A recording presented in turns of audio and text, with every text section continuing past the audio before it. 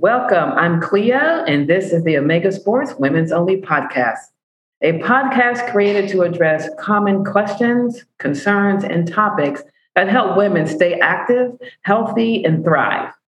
We're going to spend time with the collection of experts, brands, and community leaders that are helping women live their best lives. We'll be covering everything from sports, fitness, health, and fashion to inspirational and empowering stories from our neighbors. In this episode, we'll be talking to, I can't even say it, Coach P. I'm over the moon excited. Speaker, coach, mental health advocate. Mind you, I say Hall of Fame D1 women's basketball coach.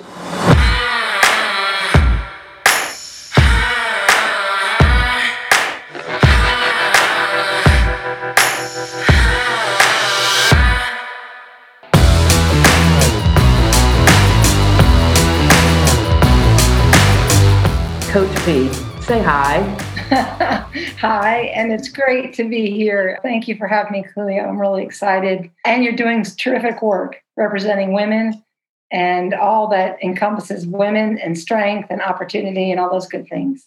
Well, I thank you for that. You're too kind, but I don't even know where to start with you because there's so much to cover, and you're going to be able to tell us so much about just navigating through those roads.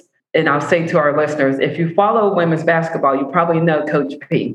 She has over 600 wins under her belt, 32 years of experience, which, that's no brush over the brow. She coached at Maine, Michigan State, and Duke. She was diagnosed with both bipolar disorder at 30, just as she was kicking off her career as head coach in Maine and shortly after the birth of her first child, which those two things coupled together blows my mind.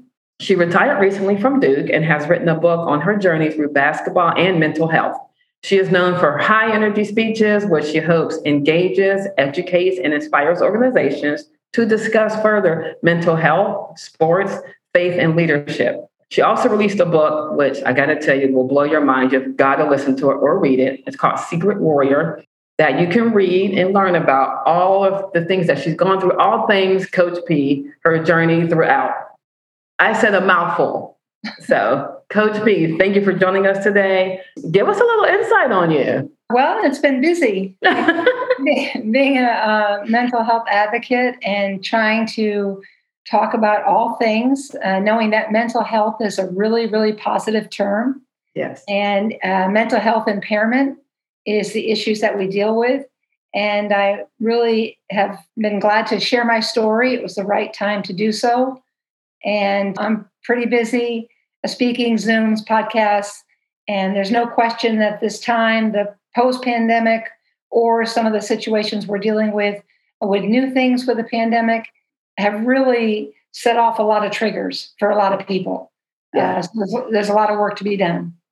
Absolutely. And what you're doing now is just going to, shorten a lot of the work that has to be done because of your platform. It's going to be so wonderful that people get to listen and see what you're doing for women and just mental health in general. Well, yeah, I think it's just, stories over stigmas and trying to really get past the point of judgment and also ignorance about things. Yes. So important. Brain health is critical and mentorship matters. You've got to really have mentorship, and I hope to be a mentor in a much broader sense, instead of just basketball, but more in a worldwide mental health sense. I also want people to be good to themselves more and to evaluate where they're at and what they can do. And I also would like people to, know it's a process. It's a process to peace of mind. It's not an overnight thing. And it takes great recognition of some of the simple things. And so there's a lot to talk about. And again, coaching and teaching are two things that are in my blood. So it's just a different kind of coaching and teaching. I agree with that. But before we go into that, I want to start with your career. You were a Navy brat, which, we were Marine Corps, so we totally get that life. You lived all over the country. You were raised in Brunswick, Maine. Before you had coaching aspirations, you were a player yourself. Tell us a little bit of what got you into basketball. I love sports in general. I played soccer and softball, ran track. just loved them. But basketball was the thing, back in sixth grade, junior high, playing intramurals, saying, wow, I can kind of do this. I can put the ball in the hole or handle the ball. And it felt kind of natural. I was very fortunate to have great mentors and people that gave me confidence, that said nice things to me. Yes. Like, wow, you're pretty good at this. You might want to consider really dedicating more time. And then from seventh grade, eighth grade, on, dedication was there. Although I still played 3 sports. I still believe in balance. Wow, that's a lot. And I thought my daughter was doing a lot when she played 2 sports. I'm like, well, we're getting a little ahead of ourselves, but, I'll have to go home and tell her, okay, I'm sorry. I should have let you go ahead and play the 3 sports. so through your, elementary and middle school, you went through high school, but then you went on to play college where you considered Duke, Northwestern, ultimately choosing Northwestern. What was it like to play at that level, and how was balancing school and athletics for you during that time?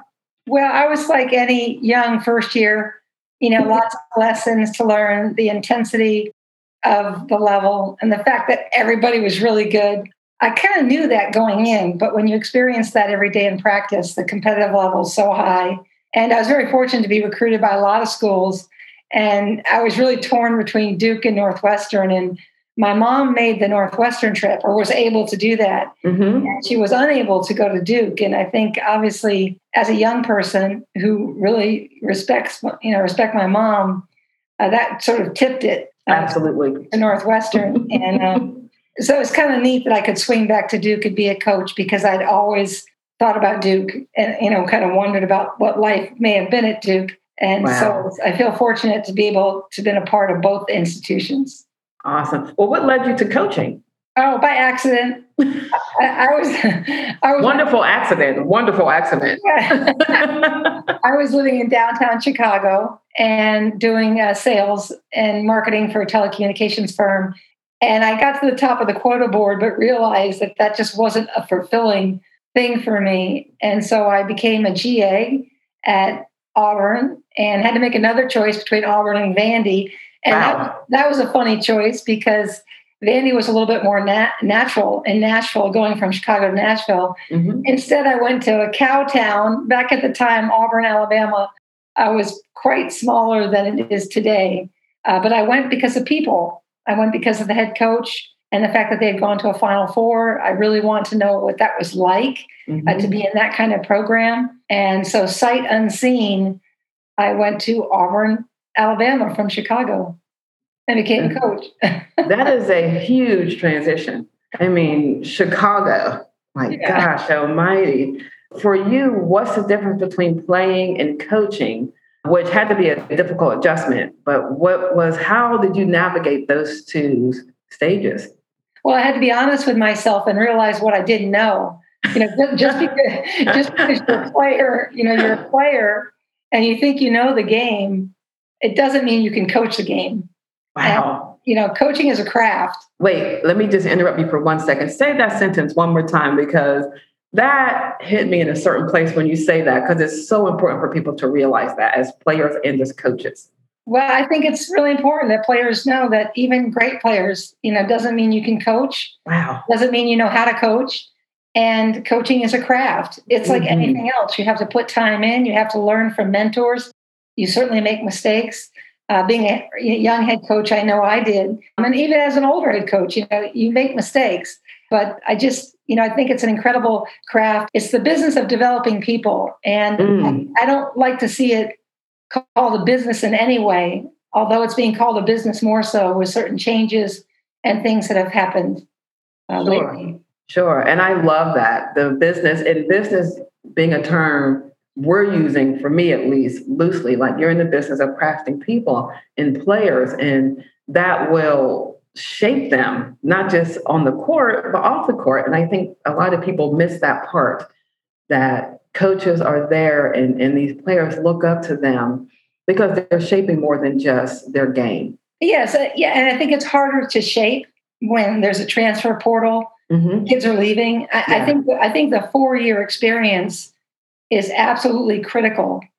Perhaps if there's a coaching change, I understand. Sure. Or if there's some kind of reason, a family reason, there are reasons to transfer. Mm-hmm. But I don't think folks are transferring for the right reasons, because I think when things get difficult, that's exactly when you need to hang in there. Suffering is part of it. Conflict is part of it. And so anyway, I know my parents, when I had a bad moment as a sophomore and said, maybe I should go to another school, they were like, absolutely not. You will work through this one way or the other. I love that, because as a parent myself, and then just navigating through life, I think we're in a society now that teaches and is allowing our youth and people to run from difficult situations when actually it teaches you how to grow. And it's so important to, like I said, I agree with you. I don't think any student should be allowed to leave college. If you're at a 4-year college, you need to do the 4 years. There's a reason. Every year is a growth year. And by your 4th year, you think you're brilliant. Well, super seniors are running the show, hopefully, by then. It's amazing. I'm like, oh my gosh. But, I digress, because you hit on so many nuggets. When you say things, I'm just like, oh, that is so important. Gosh, I love that. But after, you did some of I asked you about your playing and your coaching. You went on to Michigan because you wanted to try the Big Ten, which, oh my gosh, that's a huge stage. Eventually you ended up at Duke, where you once considered playing yourself. So when you went to Duke, when you arrived there, how was that feeling, knowing that you had the choice to play there at Northwestern? You selected Northwestern. Like, how did that feel for you?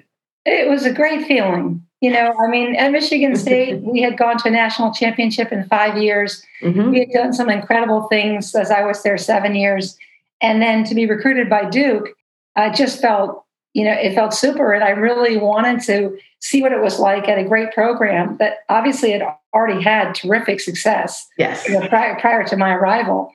And that's sort of the ultimate challenge. So I was excited to finally be on campus and be there and working with the student athletes. So it was a great thing, and really eye-opening, mm-hmm. Educational, and also, very challenging, because the only thing that we could do to advance the program was to win a national championship. Ooh. And we didn't accomplish that during my tenure. We had 4 straight Elite Eights, which was pretty cool. That's awesome. Yeah. But in the triangle, it's very competitive, between the 3 schools. And so yes, that was exciting. The rivalries were extremely exciting, but I'm okay with that. We didn't quite get to where we wanted, but I feel very good about time spent, all the positives, mm-hmm. The negatives as well. There's a whole bunch of things that happen when you've been coaching as long as I've been coaching.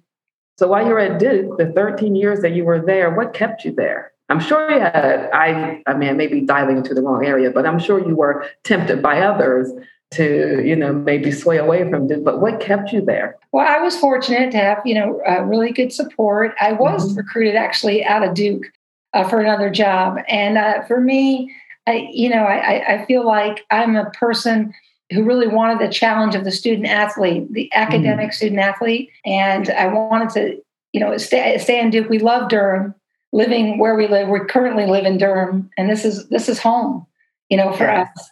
Again, the triangle, the school, the university, working alongside Tom Izzo was great. Alongside Coach K was amazing. So there were so many reasons. Again, student athletes, support, just the whole basketball culture mm-hmm. at Duke, and being a part of that was special. How important is it for you to have such a great support system, especially at Duke, and not only just your family support, but the people around you, like other coaches and staff members like that? Well, it's very important. And I will say we made some significant changes at Duke. It wasn't perfect. I hired the first strength coach, for women mm-hmm. at Duke. And so part of it was that ultimate gender equity challenge. At the same time, I hired probably the best trainer ever to come to Duke, who's currently there. Wow. So there was progress made. And again, you have to have the leadership to do that. I love my staffs. They were terrific. We had some staff changes and things of that nature. For the most part, they worked out pretty well, but mm-hmm. that's also interesting in hiring. it was the challenge of Duke. There was challenge within Duke, and also a challenge just Duke as a brand, as a name, and the fact that you get everyone's best. You're everybody's rival. That's right. Everybody wants to play Duke. And so, it makes you better, and I enjoy getting better, through that process. That's wonderful. I just thought, wow, she's right. Everyone wants to challenge Duke. It's like, have you played Duke? Are you going to play Duke? That's everyone's thing. And I'm sure that had to be tough. And for your team, like, what was one of the biggest impacts coaching had on your life? Oh, the energy, the routine. I mean, my health was really good at Michigan State and Duke, relative to the mental mindset, being bipolar. And part of that is the routine of each day and going from thing to thing and being intense and focused on each thing. And of course, the energy provided by the student athletes. You're always kind of there. There's always something in motion, and there's a lot of connection and a lot of human connection. 90% of it is terrific human connection. Of course, there's conflict. And so some of it is, conflict related human connection. But that piece is really important for any human being. And then, of course, from a mental health issue, perhaps even more so. And interestingly enough, since I left coaching, that has been the ultimate challenge. Wow. If you said to me, what's more challenging, coaching at Duke or leaving coaching, I would tell you leaving coaching after 30 plus years, finding a new routine, a new life, and missing the players, missing this, you miss your staff members, your people that you are interface with every day. So this has been the most challenging time I would say I've had in my lifetime. Wow. Which is makes it interesting. It does, because you've done this for 30 years. Yeah. And then you wake up and you're like, oh, wait, I've got to go. We've got practice. Oh, wait, no, we don't have practice. To know that you impact so many people's lives and that you were a leader for so many people, and to have that, and okay, now what do I do? But you've done something great. You wrote an awesome book that is going to continue, to lead people and encourage people. And I think that's fantastic. I'm like, that's awesome. I do have one more question for you relating to your coaching the team. When you guys played and you had to overcome a tough loss, like, how did you empower your team? Because it's really hard, especially when you're losing to like a rival. How did you encourage your team after a loss? Well, you win, you learn from both wins and losses. Right. Obviously, losses, it's important to take them personally. I mean, it's important to take it. It's sort of you win, it's the team, right? Right. And if you lose, you have to go to I. What could I have done? And you really have to personalize it. Even if you were a high performer in that game, 20 points, 10 rebounds, the question still is I. And you have to, and the coach, that includes the coaching. I mean, that includes take ownership to it. And that's a critical piece. You've got film, you've got practice, and there has to be an attitude about it. It has to be unacceptable relative to the various things that we could control. Hustle plays, rebounding, things that reflected character and reflected effort. As a coach, I would always get very upset. I mean, about that kind of thing, a lack of effort, a lack of rebounding, a lack of toughness. If we didn't share the ball, turnovers would be disappointing, but you would kind of, handle those, but go on to the other things that mattered most. I think that practice and drills and learning how to pass and dribble and skill sets can really reduce turnovers. So, we always want to have, 12, 10 or less a game. And you get to that by connecting your team and making high IQ choices. So that's a little bit more of the intelligence part of the game. But there's that whole intensity part. Yes. And if you're missing on intensity, or you're taking a team lightly, you're doing things like that, then that would be filled with passion. And I would be very upset with a team that did that. Now, if you play your heart out, and you lose a tough game, it goes back to technical. You stay really technical on the great effort. you stay technical. Yeah. But and if you break team code, you're on the bench whining. You walk off the floor with an attitude, bring it up to the individual, but then you take that lesson and a reminder to the team, that we all lead and we can't accept that kind of behavior. So there's definitely conflict and there's definitely accountability issues. And I hope that coaches don't have to get too soft these days. Okay. It may be because, and I digress for one quick second. I'm from Pittsburgh. Mm-hmm. And of course, I love the Steelers. I grew up watching the Steelers. I am still a diehard Steeler fan. We do not tolerate soft coaches. Like, come on, you're a coach. It's just not my thing. I'm like, come on. If I'm not the team not being able to discipline them and lead them and stop the whining, like, okay, we can't have all of this. You need to be accountable for your actions, and you learn from them, like you just said. I just feel like you're right. There's so many things that are swaying away from the things that brought us joy watching all the sports. You can barely touch anyone these days before they're calling foul. I'm like, come on, they have to tussle for the ball. It's a fight to the finish. Yeah. Yeah. Women's basketball, let them hash it out. They're playing ball. This is passion. Yeah. And I like to see that in the game. So when I'm watching, I'm like, let those ladies have at it. Somebody's going to end up with the ball, and the toughest one will. So that's my spiel on soft sports. Yep, I understand it. Well, share with us I know you have many, so you can pick one or two favorite moments in your coaching history. Well, I think, I've got probably favorite moments, obviously, at each school. Sure. Right. At Maine, defeating Stanford in the NCAA tournament. Maine is a mid-major. Mm-hmm. I have great respect for Tara Vanderveer. That was pretty much a great thing there. Mm-hmm. And Michigan State is easy, playing for a national championship. Absolutely. After being down 16 points with 9 minutes left. Yeah, the late Pat Summitt. Right. Man. That was the thrill of a century to be able to coach against her and her team and to find a way, down the stretch. And then when I look at Duke, again, that 4 straight Elite Eight situation, but any of the NCAA tournaments. One of my favorites was a Sweet 16, and then we went on to lose to Connecticut, but in a terrific game.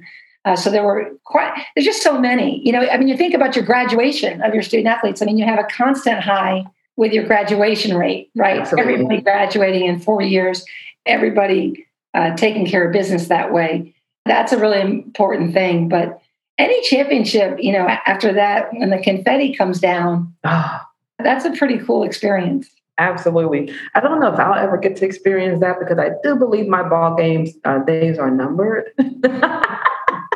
But whenever I see it on TV, it's just so exciting to see the confetti coming down in the championships and just the excitement because they know they played hard. Yeah. That's and the players, it's to see their reaction, the players, and the whole thing that's shared is really special. I think it's amazing. And I just want to stop there with the coaching because I really want to hone in on the mental health side because I think it's so important. And especially now when, before social media and all these things came along, women were already, looked at and pointing fingers and all these things. But now that social media is here and we have these new platforms, I think what you're doing is just so pivotal right now because there's so many women who feel like they're doing everything wrong, even dealing with mental illness, dealing with any kind of mental health or any issue at all. Everything is just, if it is deemed as frowned upon, it gets a platform, which is crazy to me when actually we should be going in the other direction to support. As you mentioned, you have bipolar disorder, also known as manic depression. Folks with bipolar disorder suffer severe high and low moods with changes to your sleep pattern, your energy, your thinking, and your behavior at times. You discovered this right around the time you were starting at Maine and after the birth of your first child. As a mother myself, I cannot imagine, how you dealt with that. What was it like to deal with both of those things at the same time? Obviously a great challenge, and I was very supported by my family, particularly my husband, John. He's a scientist by nature, has his PhD in, economics, and was a chemistry major at Carolina, of all places, I know. And, but, whether it was my sister, my extended, family from there, some really good support, and an incredible doctor, particularly in Bangor, Maine, Yep. that got me started on understanding all of it. Players that were loyal beyond measure. The story in the book it's a lot about loyalty. Yes. They, their parents and the administration were wondering. There was great, conjecture, all the guesswork about my future and what would happen. And the players just refused to allow either parents or administration to do anything but support me. And and that's wow. that kind of thing I find through my career in coaching pretty rare. Exactly. Going to an administration saying, we support Coach P, and basically if you do anything, we're all leaving. It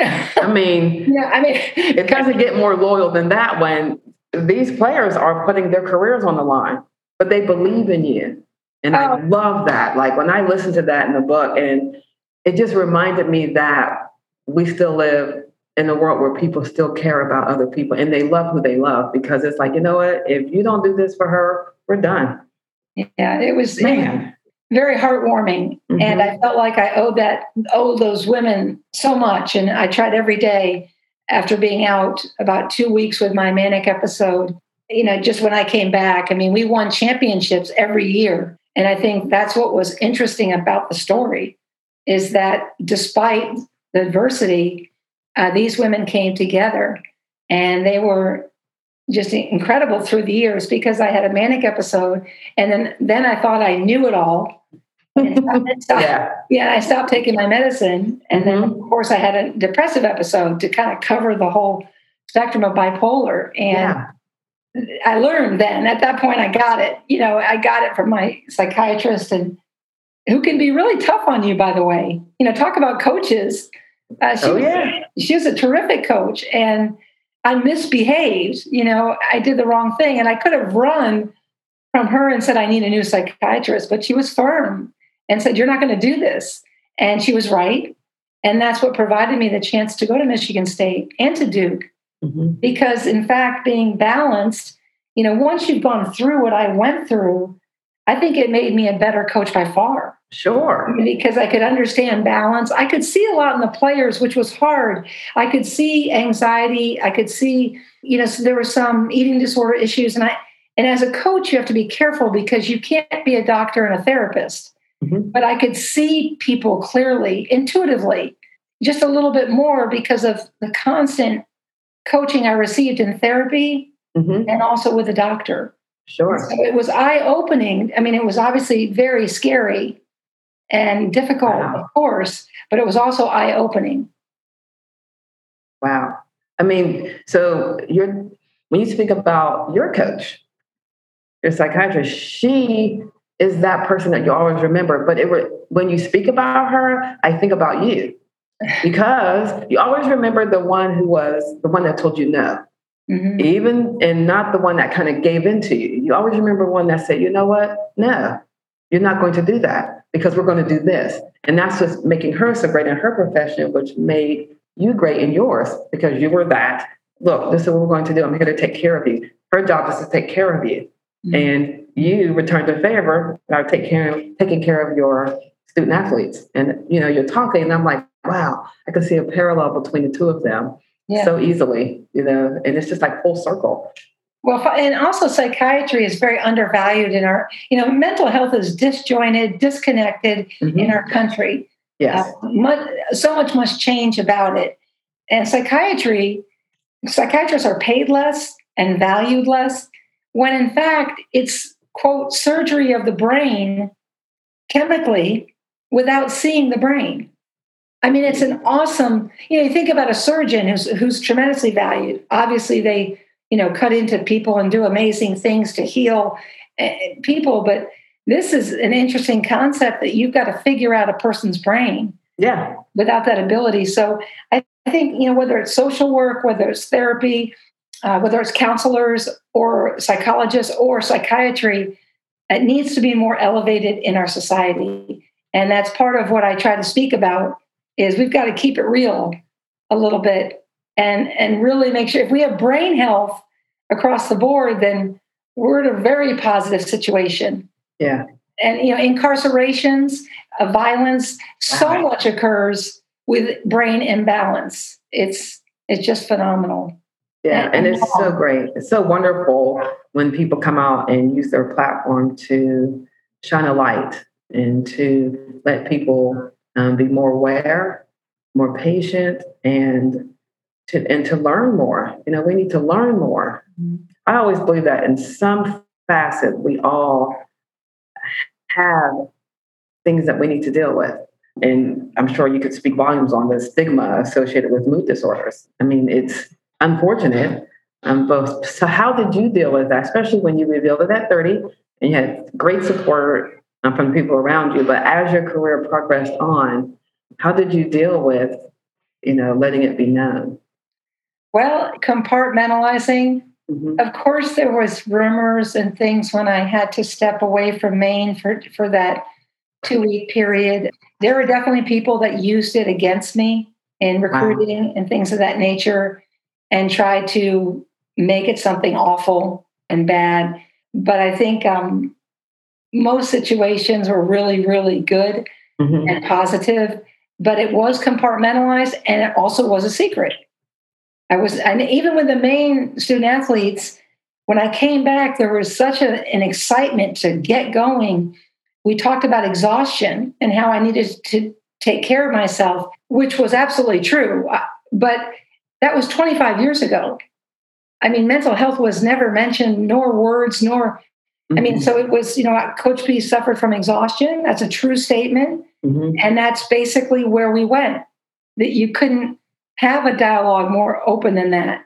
Right. And so it's been something I've had to, know that I would write the book. I felt for a long time that I would write the book. And then I had 2 experiences in the book that I write about of being in churches and at funerals.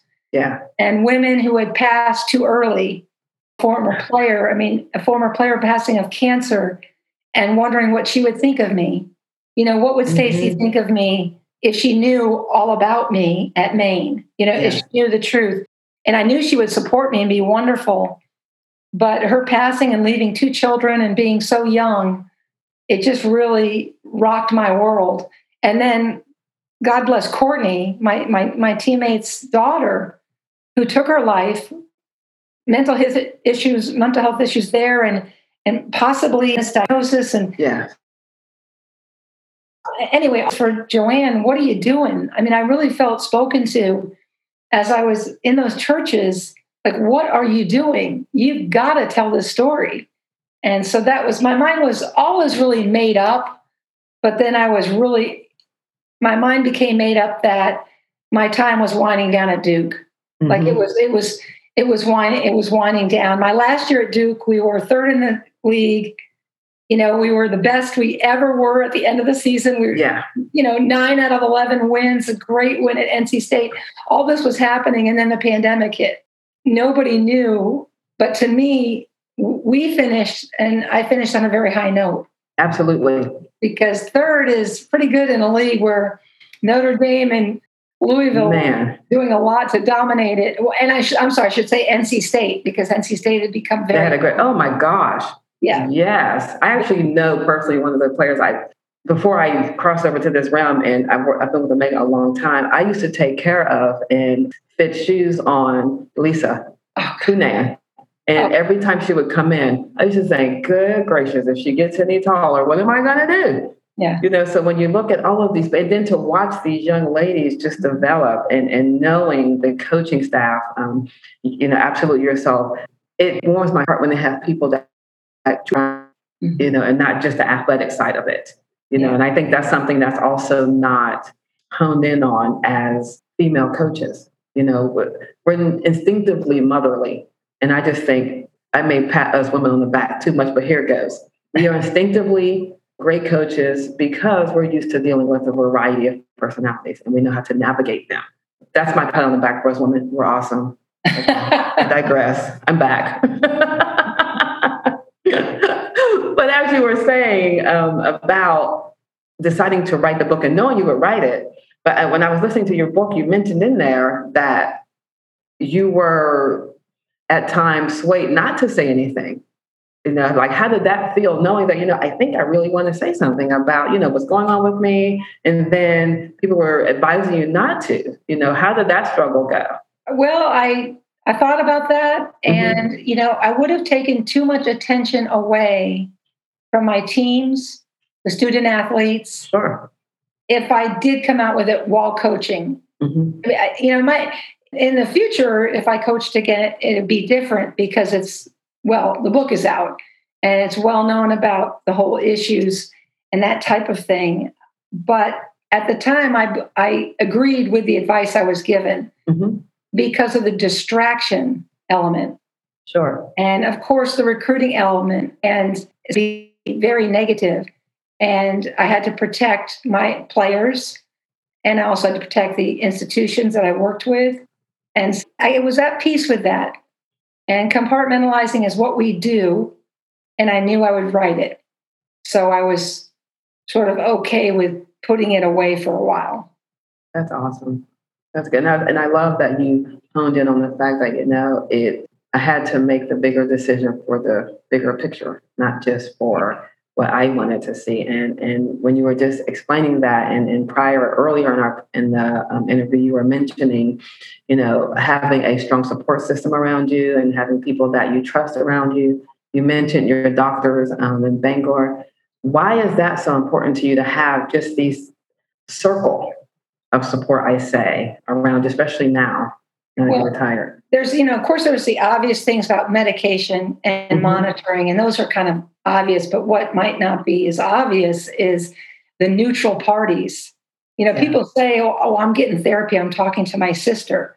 Well, I love my sister is terrific to talk to about advice and all of that. But the reality is you need a neutral party. Absolutely. You need neutral people to listen to your story and be able to step forward and give you an objective reality. And an objective reality is what you've got to deal with. It's really a huge piece to doing well in therapy and being able to share your true emotions. Wow. Whether it's tears, frustration, whatever it is, needs to come out. And I think there are wonderful therapists, and finding the match might take a few chances on different people. And we talk about going to space. Remember, people are going to space now. Yes. Which is really exciting. And we talk about billionaires, which is really like, wow.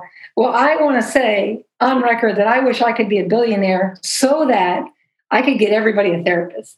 Yes.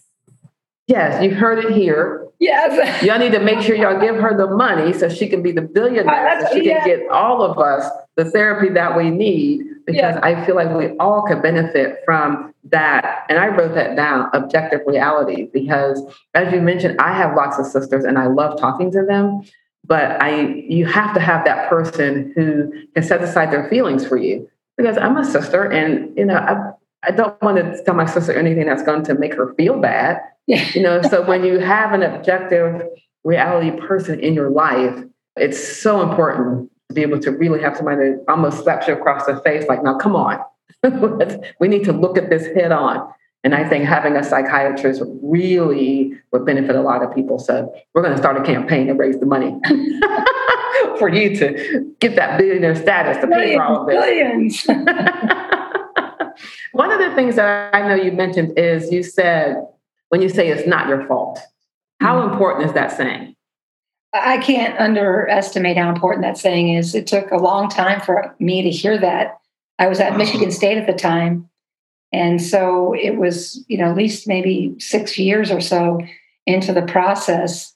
Actually, no, 5, 6, over 10 years before hearing that directly said to me, explaining my situation, and just the immediate responses, it's not your fault. Wow. And those 4 words, because for people out there, brain health can be genetic, it can be triggers, it can be a lot of different things, but it's not your fault. And accepting that and then being able to take the steps to get better is where our responsibility lies. We have to fight. We have to fight for brain health. It's tough, but we've got to find a way, and that's why the stories are so important. Yes, and we got to keep telling them. Wow, I mean, one day you and I will have to have coffee. That is not your fault. Should be on the billboard because it hits me a little bit differently, which that's a whole different conversation. Mm-hmm. But even just reading that, mm-hmm. it just sits in your spirit like, wow, mm-hmm. It needs to be written on the billboard so that anyone who is dealing with anything. Yeah, there are so many things. Oh my gosh, It's unbelievable. And I wanted to touch on that. Like, man, that is something that needs to be on billboards across this country to let people see that, you know what, it is not your fault. Mm-hmm. And man, it gives me the warm and fuzzies, like, oh gosh. and then within all of that, with you understanding that it's not your fault and you working with your psychiatrist and your support system around you, you mentioned in the beginning about taking care of yourself. Mm-hmm. Tell our listeners a little bit about why that is important and how you do that for yourself. Well, we just go. Mm-hmm. We compartmentalize, move forward, go on to the next thing, and we lose our sense of self. Whether it's doing something fun, whether it's quietly reading a book, whether it's the exercise that we need daily to keep our brains in a good space. And regardless of whether you're diagnosed with something, mm-hmm. exercise is critical. The eating well, the positive self-talk, being able to literally cognitively restructure our thoughts. A therapist does that well. Can we back that up and do that for ourselves? Friendship, human connection, not trying to isolate ourselves when things are bad. The sisterhood is real. Although they're not, therapists, they are good listeners, and there's a lot of humor that can come out of things. So, whether it's a sisterhood, all those pieces, but isolation is not the answer. Mm. Going alone is not the answer. Oh, wow. Finding a support group is within lots of ways, family and non-family. Wow. Love and surrounding yourself with people who can help you learn how to take care of yourself. Like you mentioned, everybody, we all go, and we feel like we're not doing enough when we sit down. Sure. Like, are you being serious? Like, okay, I think you need to take a breather. And I love that you talk about that in your book, the importance of self-care. I mean, yes. We can't say it enough, but yes. Can you very quickly just mention some feedback you may have received from people who have listened to or read your book? I've seen some pictures of people just excited that you wrote this book. So what kind of feedback have you been getting? It's been so inspiring to hear stories. Just the last direct message I got was from a woman, and she said, because of Secret Warrior, I began to talk about mental health impairment and bipolar with family members who then, in fact, came out about it. I had a football player call me who was diagnosed, college football player, graduated, diagnosed, and basically didn't want to have anything to do with it. And now he's running the Boston Marathon. Just through conversation. Yes. Another student athlete called me. Her mother's bipolar and never ever came, out of the house. And how could that be? And what could I do to help her? So I feel I want to do more with that, answering questions. Sure. Coaching. I haven't found my way completely there yet to a podcast or doing that. Right now it's speaking, mm-hmm. Getting out in public, and trying to really touch people through that human connection. Zooms, yes. Podcasts, yes, always. But also too, raising money for the foundation. I've got to do more and leave a legacy mm-hmm. of some sort. When I leave this earth and, when it's my time, there's got to be a legacy of brain health excitement. And that's what I hope to achieve. Wow. I think you are well on your way to accomplishing that. I want people to know, just a little side note before I jump into the next, before we wrap up. I can see you, and I'm just in awe of all the things behind you. I'm like, oh, wow, like just all these wonderful pictures, inspiring things. I'm like, oh, that is so wonderful. This has been one of my favorite interviews. Well, it's one of my favorites. I mean, the way you've read the book, the way you express yourself, that intuitive thing you've got going there. I want to say, I've been on a lot of these, and I bet. and this is, and I'm headed to my workout, which really, oh my gosh, what's really great though is, you stay consistent with your appointments. That's right. All the things, but what I just can't say enough how pleasurable this has been. Oh, yay. That makes me happy because I was very intimidated. Like, oh my gosh, I hope I'm ready for this. She's going to be so awesome. More than ready and ready than many. So I'm thrilled. Yay. Thank you. Thank you. I want our listeners to know that they can find you on Twitter at Coach P for Life. Are you on Instagram? Is there any other handle? All social, LinkedIn. To find me is easy. It's Coach P for Life on all social, LinkedIn, Instagram, Facebook, all of it. And the DMs are great. People trying to be private, I can be helpful there. I give out my email to a lot of people so that they can, directly contact me, but I let them contact me through social first. I will say that the Audible is really the way to go. I love it.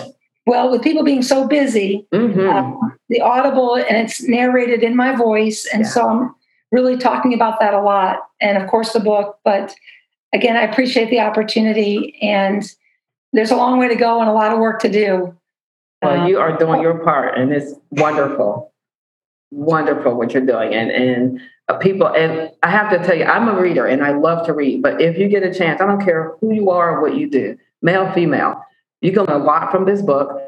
To hear when she's speaking it herself, it gives you a different connection because you're not hearing someone else's voice, you're hearing your voice. So you're really getting to feel the journey. If you guys have the opportunity, please pick up the book, get the Audible. You will not regret it because it makes you feel like you're not in this fight by yourself. And if she can stand up on her platform and put it out there, we can do the same thing.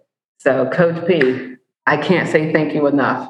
Well, thank you. And we all are warriors in our own way. I appreciate it very much. Thank you. Absolutely. So everyone, go pick up Secret Warrior, listen to it, purchase it.